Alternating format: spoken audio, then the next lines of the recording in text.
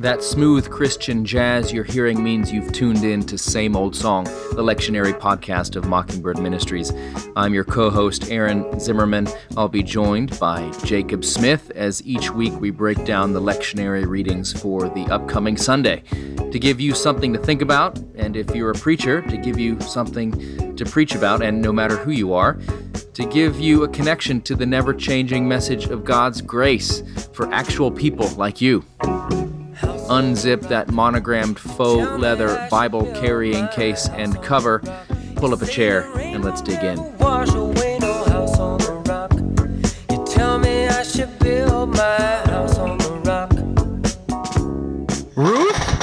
Ruth? Baby Ruth?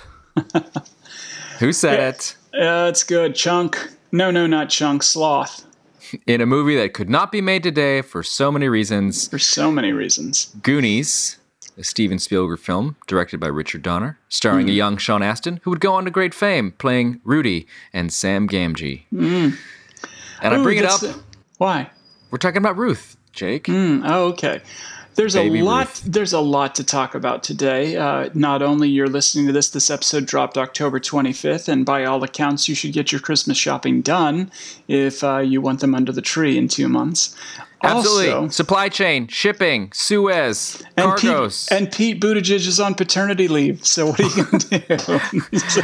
Everything's falling apart. Transportation, commerce, all of it. So order your gifts now, or maybe make something out of some leaves. Ooh, wouldn't that be nice? Crafts. Some lint from the screen in your dryer. Popsicle sticks. There you go. Great ornaments, because I love you. You know what people really love? Is those things that are made out of when you take clothespins, wooden ones, but you take them apart and you glue a bunch of them together to make a snowflake. You know what I love? I love drawings.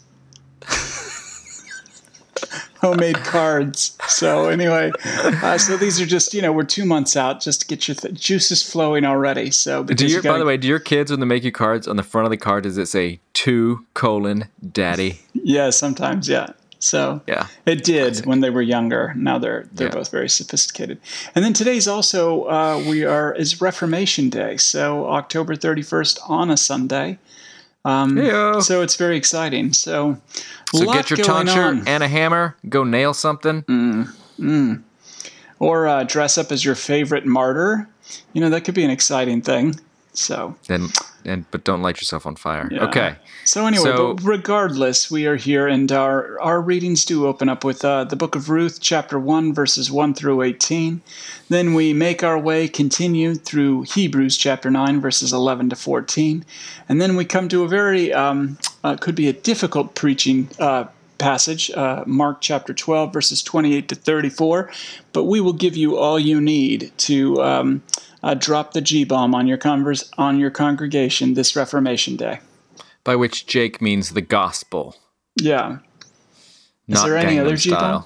Oh, yeah. I don't know. Yeah, so I will say one little quick tip on Halloween, because this is obviously also Halloween Sunday. Not that that's a thing. It's All Hallows Eve, I guess. But a lot of your congregation will be going trick-or-treating that night, or maybe you've already had a trunk-or-treat in your church.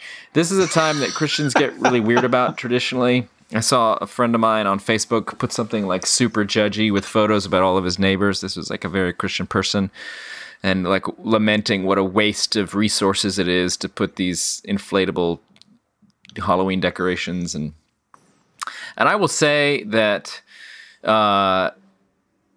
Halloween, I feel, I've preached on this before, it is super Christian in that, hear me out, it's the one time of year people get at their houses and interact with their neighbors, and everybody gets candy.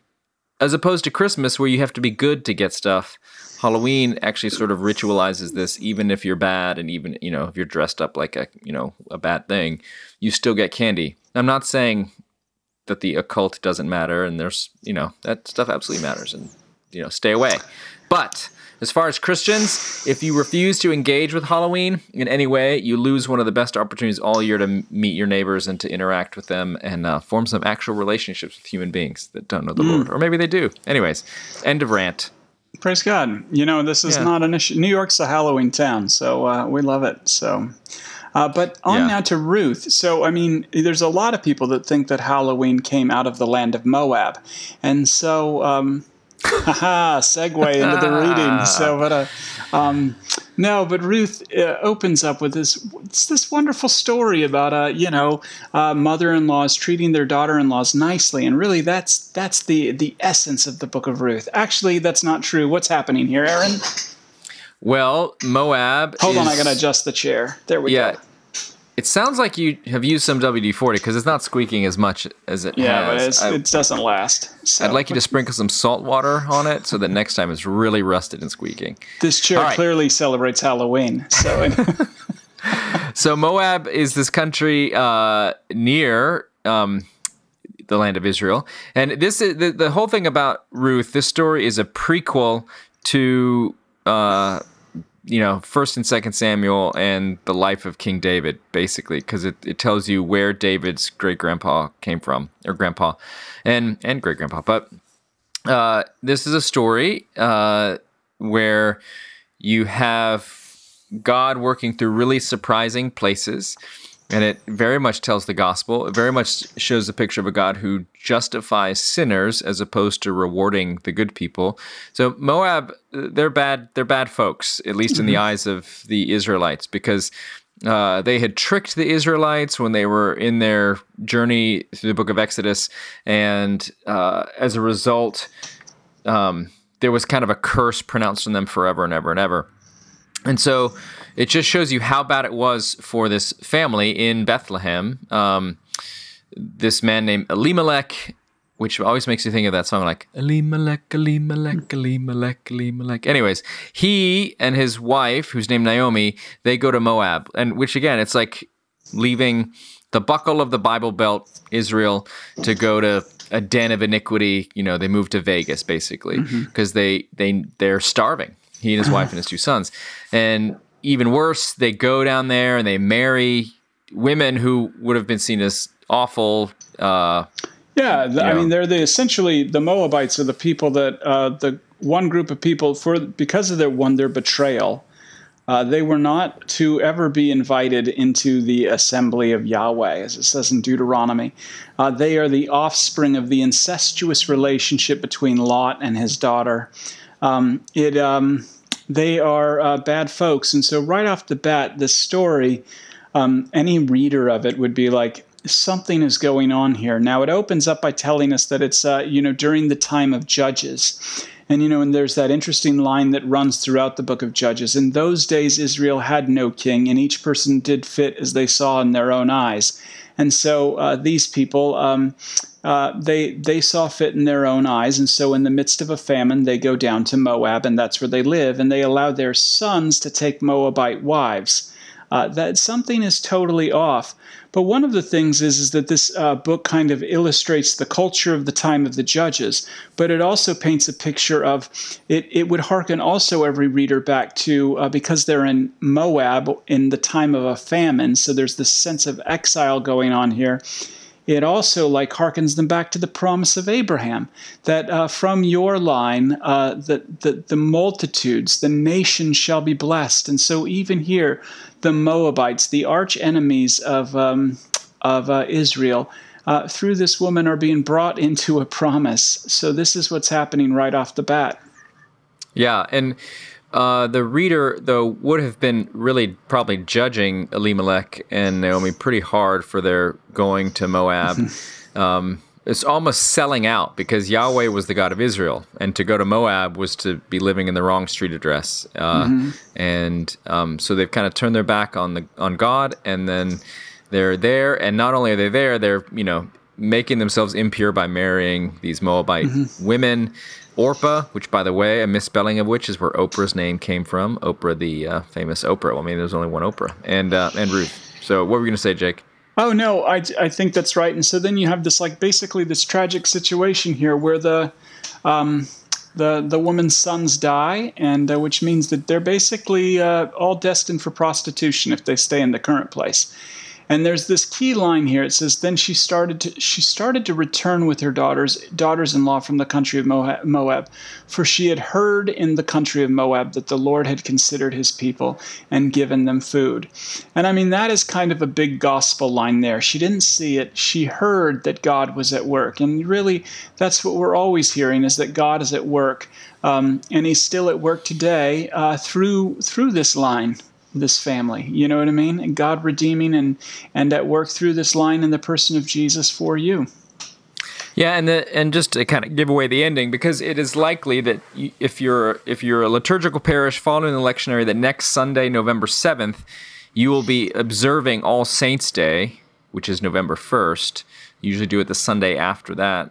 So you will not have the rest of this story that you would get if you were just sticking to the regular readings for next Sunday, November 7th, where you see that, Ruth is determined to stay with Naomi. There's this great bond of love. A lot of people have it written on their wedding rings. I've seen it, like, where you go, I'll go, and your people be my people, and never going to give you up, never going to let you down, never going to run around or desert you. I don't know if that's the first time we've rickrolled our listeners, but it certainly won't be the last. So Naomi goes back to Judah, bitter and empty and desolate, but Ruth goes with her. And this amazing thing that Ruth is like, again, it's hard to hear it. I'm trying to think what a comparison would be. Maybe this is like somebody leaving Manhattan and moving to, rural Maine, and then like in the back country or something, and then goes back to Manhattan, and like this rural backwoods person wants to go with her and ends up being the hero of the story, somebody that normally would have been looked down upon and rejected for all kinds of reasons. So Ruth says, I'm going to go back with you. But the story is not just like a testimony to, oh, isn't that sweet? Like, Ruth is devoted to Naomi, and that's just a great, sweet, kind of hallmark, heartwarming situation. Like, what ends up happening is that Ruth goes on to, at Naomi's direction, sort of seduce a guy named Boaz, and in a very called a kinsman redeemer, way. Yeah. Mm-hmm. Yeah. Because, anyways, so she marries Boaz and ends up having she just lies at his feet. Jesse. That's all that happens. Lies at his feet, which is a euphemism for not feet in Hebrew. She uncovers his feet and lays down at them. And then, anyway, so they get hitched, and they end up having Jesse, who is the father of Obed, who's the father of David. So King David, as you may know from such hits as Las Mañanitas. Psalms. Yeah, and the Psalms. Mm-hmm. So anyways, this is the story of God working through somebody that most people would have thought was like irredeemable and sort of unclean and impure, and that God's grace doesn't really respect all the hierarchy and divisions and things that we do. So anyways, that's what I'd say. It's hard to preach without doing both Sundays or without telling the whole story. Otherwise, it's just sort of this, like, I don't know, cute story about. But nevertheless, Naomi. Yeah.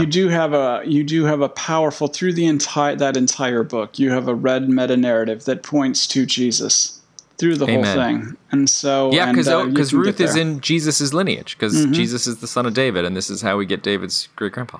Yeah. So, and then you come to Hebrews chapter 9, verses 11 to 14. And what we see here is a continued conversation about the role of the high priest. And wait, one more thing. We're done with Ruth. No, I want to say one more thing. Well, go ahead.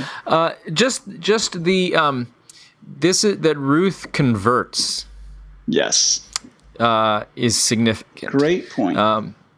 She realizes that in returning to Israel with Naomi, Ruth is converting, and it sounds like her heart has already been moved in this direction. So there's also just kind of a message here. She will no longer be worshiping Chemosh. Right. Yeah. Your God will be my God. And she even uses the name of Yahweh, the Lord, in verse 17. Mm-hmm. And this would have been preposterous sort of in Israel, a Moabitess converting to the worship of Yahweh. It shows that, this is a very gospel-y sort of thing. Like, Jesus is for everybody, and breaks down all the barriers between all the different people. And we don't know where the Holy Spirit is at work. And here he is clearly at work. And the irony here, the dramatic irony, is that the Israelite woman, Naomi, is faithless, and the Moabitess, Ruth, is faithful. And again, this is just a testimony to the grace of God and how that God works through all kinds of people, and Jesus is for everybody. So that's all I wanted to say about that. Absolutely. And that's a very important statement there, too. I mean, since we're doing it, she doesn't say your God and my gods. She's not a pluralist. It is your God, Yahweh, shall be my God. Very good. So now can we go to Hebrews? You ready? I'll allow it. All right. That's super funny. That's good. So Hebrews chapter 9, verses 11 to 14. And we're in this, once again, this major conversation about the role of the high priest.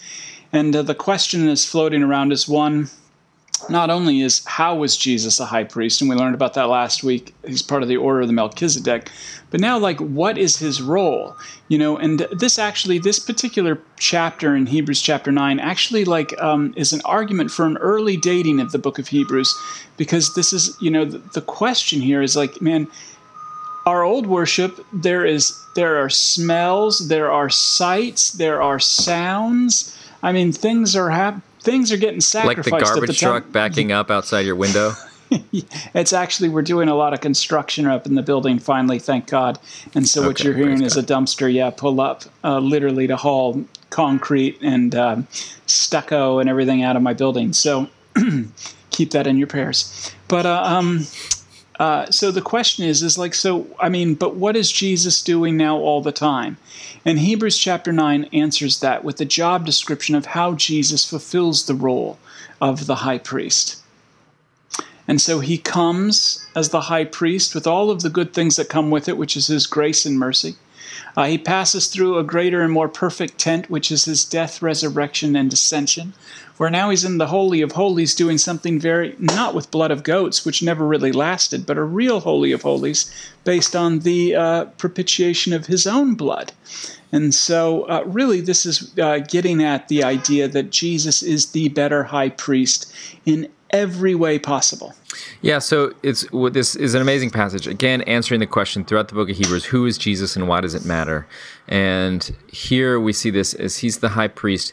It's important to remember that as Jesus was suffering and dying on a cross outside of Jerusalem's walls, inside the walls was a huge temple where people thought Yahweh dwelled, and priests would go in there, human priests, and sprinkle blood and offer sacrifices for sins. And so and this was the job of a priest, to be an intermediary between people and God, to try to wipe the slate clean and make things okay. But Hebrews has already gone on to say how that never really lasted and doesn't really work because you have to keep doing it over and over, and the priests themselves are sinners. And so this is pointing out how Jesus is such a much greater high priest, the one we actually need. And so when the writer here says that he enters this tent, the tabernacle, the temple of God, not made with hands. So so Jesus is outside of Jerusalem, not in Jerusalem, in the temple. And so it says he entered once for all into the holy place, which he's already said is not of his creation and not with the blood of goats and calves, but his own blood. He's talking about entering into this sort of cosmic presence of God to offer sacrifice through his own blood. So the temple is this building where people go, and there's just a sense where this doesn't really accomplish what we really need. And so Jesus does it in a way that is full, complete, lasting, perfect, as I said last week, quoting from the Book of Common Prayer. And so again, how much more with the blood of Christ, not in this human temple that in a few decades is going to be destroyed, but through his own flesh and through the work of the Holy Spirit offers himself and truly without blemish to God. And it says purifies our conscience from dead works to worship the living God. And the thing that preaches in this passage is that everybody in your congregation has a conscience that is not pure, has a conscience that is weighed down, has a conscience that is heavy, has something they're worried about, something that there are people who've been meaning to do something for years in terms of saying, I'm sorry to someone that they hurt, and they're too scared to do it, and their conscience is pained because of that. There are people in your congregation that have had long-lasting affairs that are still going on, and their conscience is paining them. Or maybe it happened 10 years ago, 20 years ago, 30 years ago, and they still have never really dealt with the consequences of it. And so you'd be amazed the secrets people are carrying. So that conscience that is heavy and burdened, this says the blood of Christ has redeemed all that. And so I think that's an eminently preachable, grace gospel message that you can give here. Jesus' blood is actually shed in the place that it actually matters, and your sins are actually wiped away. This is powerful stuff. Yeah, man, it's golden. And I mean, and really that bridges perfectly into our gospel reading today, which is Mark chapter 12, verses 28 to 34. And you have the... Jake started grinning because he leaned forward to say his piece, and his chair went... Is that why, Jake? Yeah, exactly. And they're about to start drilling right above us, so it's going to get really loud. But anyway... my building's a reflection of our lives. It needs some work. So anyway, but the scribes and the Sadducees, they approach, they've been disputing with one another, and they want Jesus to settle the dispute, which are the greatest of the commandments of all of them. And so, and really, when you hear people talk about, the heart of Christianity is, the love the Lord your God with all your heart, mind, and soul, and your neighbor as yourself. That's the law talking. And that's like the key to understand this. They are debating about the commandments and which is the greatest of the commands. And so what Jesus does here is he takes the first command, which is all of the others, the other four on that first tablet of Moses, flow from this. Hear, O Israel, the Lord our God, the only Lord is one. You shall love the Lord your God with all your heart, all your soul, and with all your mind, and with all your strength. How's that working for you? And then he summarizes the second tablet of the law of Moses, which is, you shall honor your mother and father, thou shalt not murder, thou shalt not steal, thou shalt not keep adultery, or, et cetera, et cetera. He takes all of that and he says, you shall love your neighbor as yourself. So one coming out of the other. And he says, there's no other commandments greater than these two. And the scribes are just completely blown away by this. So much so that they're like, great job. As like, that's the Jacob Smith paraphrase. Hey man, that's good job. Oh, that's great. The first time they're like, all right, we'll give you a star, Jesus. Yeah. And nobody thought about killing him in that instant, but just for that instant. But, one of them goes, this is much more important than the whole burnt offerings and sacrifices. And as we were talking about, and then Jesus says, you're not far from the kingdom of God. Right here, there is this pivot that is being made right now. Because for the Pharisees and the scribes, not necessarily the Sadducees, although Sadducees as well, because they were the guardians of the temple, everything revolved around what was going on in that temple, whether it was corrupt or not. Everything, and whether you followed all of these little rules to make yourself pure around that temple, everything mattered there. And Jesus is like, none of that actually matters. These two things really do matter. And, hearkening back to the prophets, I desire mercy, not sacrifice. And so they're beginning to, there's this moment of kind of if you call it a moment of clarity, as we would say in AA, this guy had oh my gosh. And at that moment, Jesus says, you're not far from the kingdom. But why would he say you're not far from the kingdom there, Aaron? Because, it's a statement that he is beginning to realize that he needs something other than sacrifices offered in the temple, and that he's going to need what Jesus Christ is about to offer himself, as we read in the book of Hebrews. This is getting to the end of the book of Mark, so Jesus is on his death march to Jerusalem at this point. And so if you've begun to see that the burnt offerings and sacrifices are not actually a permanent and lasting solution to the human problem, then you begin to realize you need something else. And that is going to be what Jesus is about to offer. So he's saying you're ripe for what's coming. Yeah, there it is. Ultimately it's because, he is the one who fulfills the law. And I feel like I passed the test too, just like Jesus did when the Pharisees and scribes asked him a question. Oh, you did a good job. And so thanks, man. You definitely went to seminary. So, but no, absolutely. There is one who is coming who is much greater, and he will fulfill the law, and he loves the Lord perfectly. He loves his neighbor as himself. Even more so, he loves his enemy and justifies the ungodly. And And because of his faithfulness, he makes all of us who are faithless faithful in his sight. And, that's the good news of the gospel and how you get to it. So, indeed, if you think it's just about loving God with all your heart, mind, and soul, and your neighbor as yourself, my friend, you're not far from the kingdom of God, but you don't quite understand it. The real understanding is that the King has come. The kingdom of heaven has come indeed near you. He's laid himself down for you. And by his blood, once and for all, you have a clear conscience from dead works in order to worship the living God. And I'll point out that in our liturgy, traditionally in the Episcopal Church, and you find this in the Rite 1 service of Holy Communion, you begin the service by reading this summary of the law. Mm-hmm. Love the Lord your God with all your heart, soul, mind, and strength, and love your neighbor as yourself. And the congregation's response is always this: Lord, have mercy. Christ, have mercy. Lord, have mercy. So when you hear the summary of the law, it's never go out and do it. It's always, we realize we have not done it. We cannot do it in ourselves, and we need mercy. We need pardon. And that's the appropriate Christian posture to this commandment. So in your church on Sunday, if you're a preacher, if you're preaching on Mark 12, don't make your sermon just full of illustrations about how to love the Lord your God and how to love your neighbors yourself. You can definitely talk about those things, and those are great, beautiful, and wonderful things, but I guarantee you everybody in your congregation pretty much already knows those things, and they're already failing at them. And you telling them to do it is not going to add anything more than when their mom, dad, or coach lectured them about doing it, or the last church they attended, the preacher lectured them about doing it. Amen. So make sure it's about the gospel, that yes, this is the law, and this is impossible, and Jesus has fulfilled it for you, because he is the great high priest who's offered himself once and for all, not with the blood of goats and calves, but his own blood, thus obtaining eternal redemption. Hallelujah. Put a fork in me. I'm done.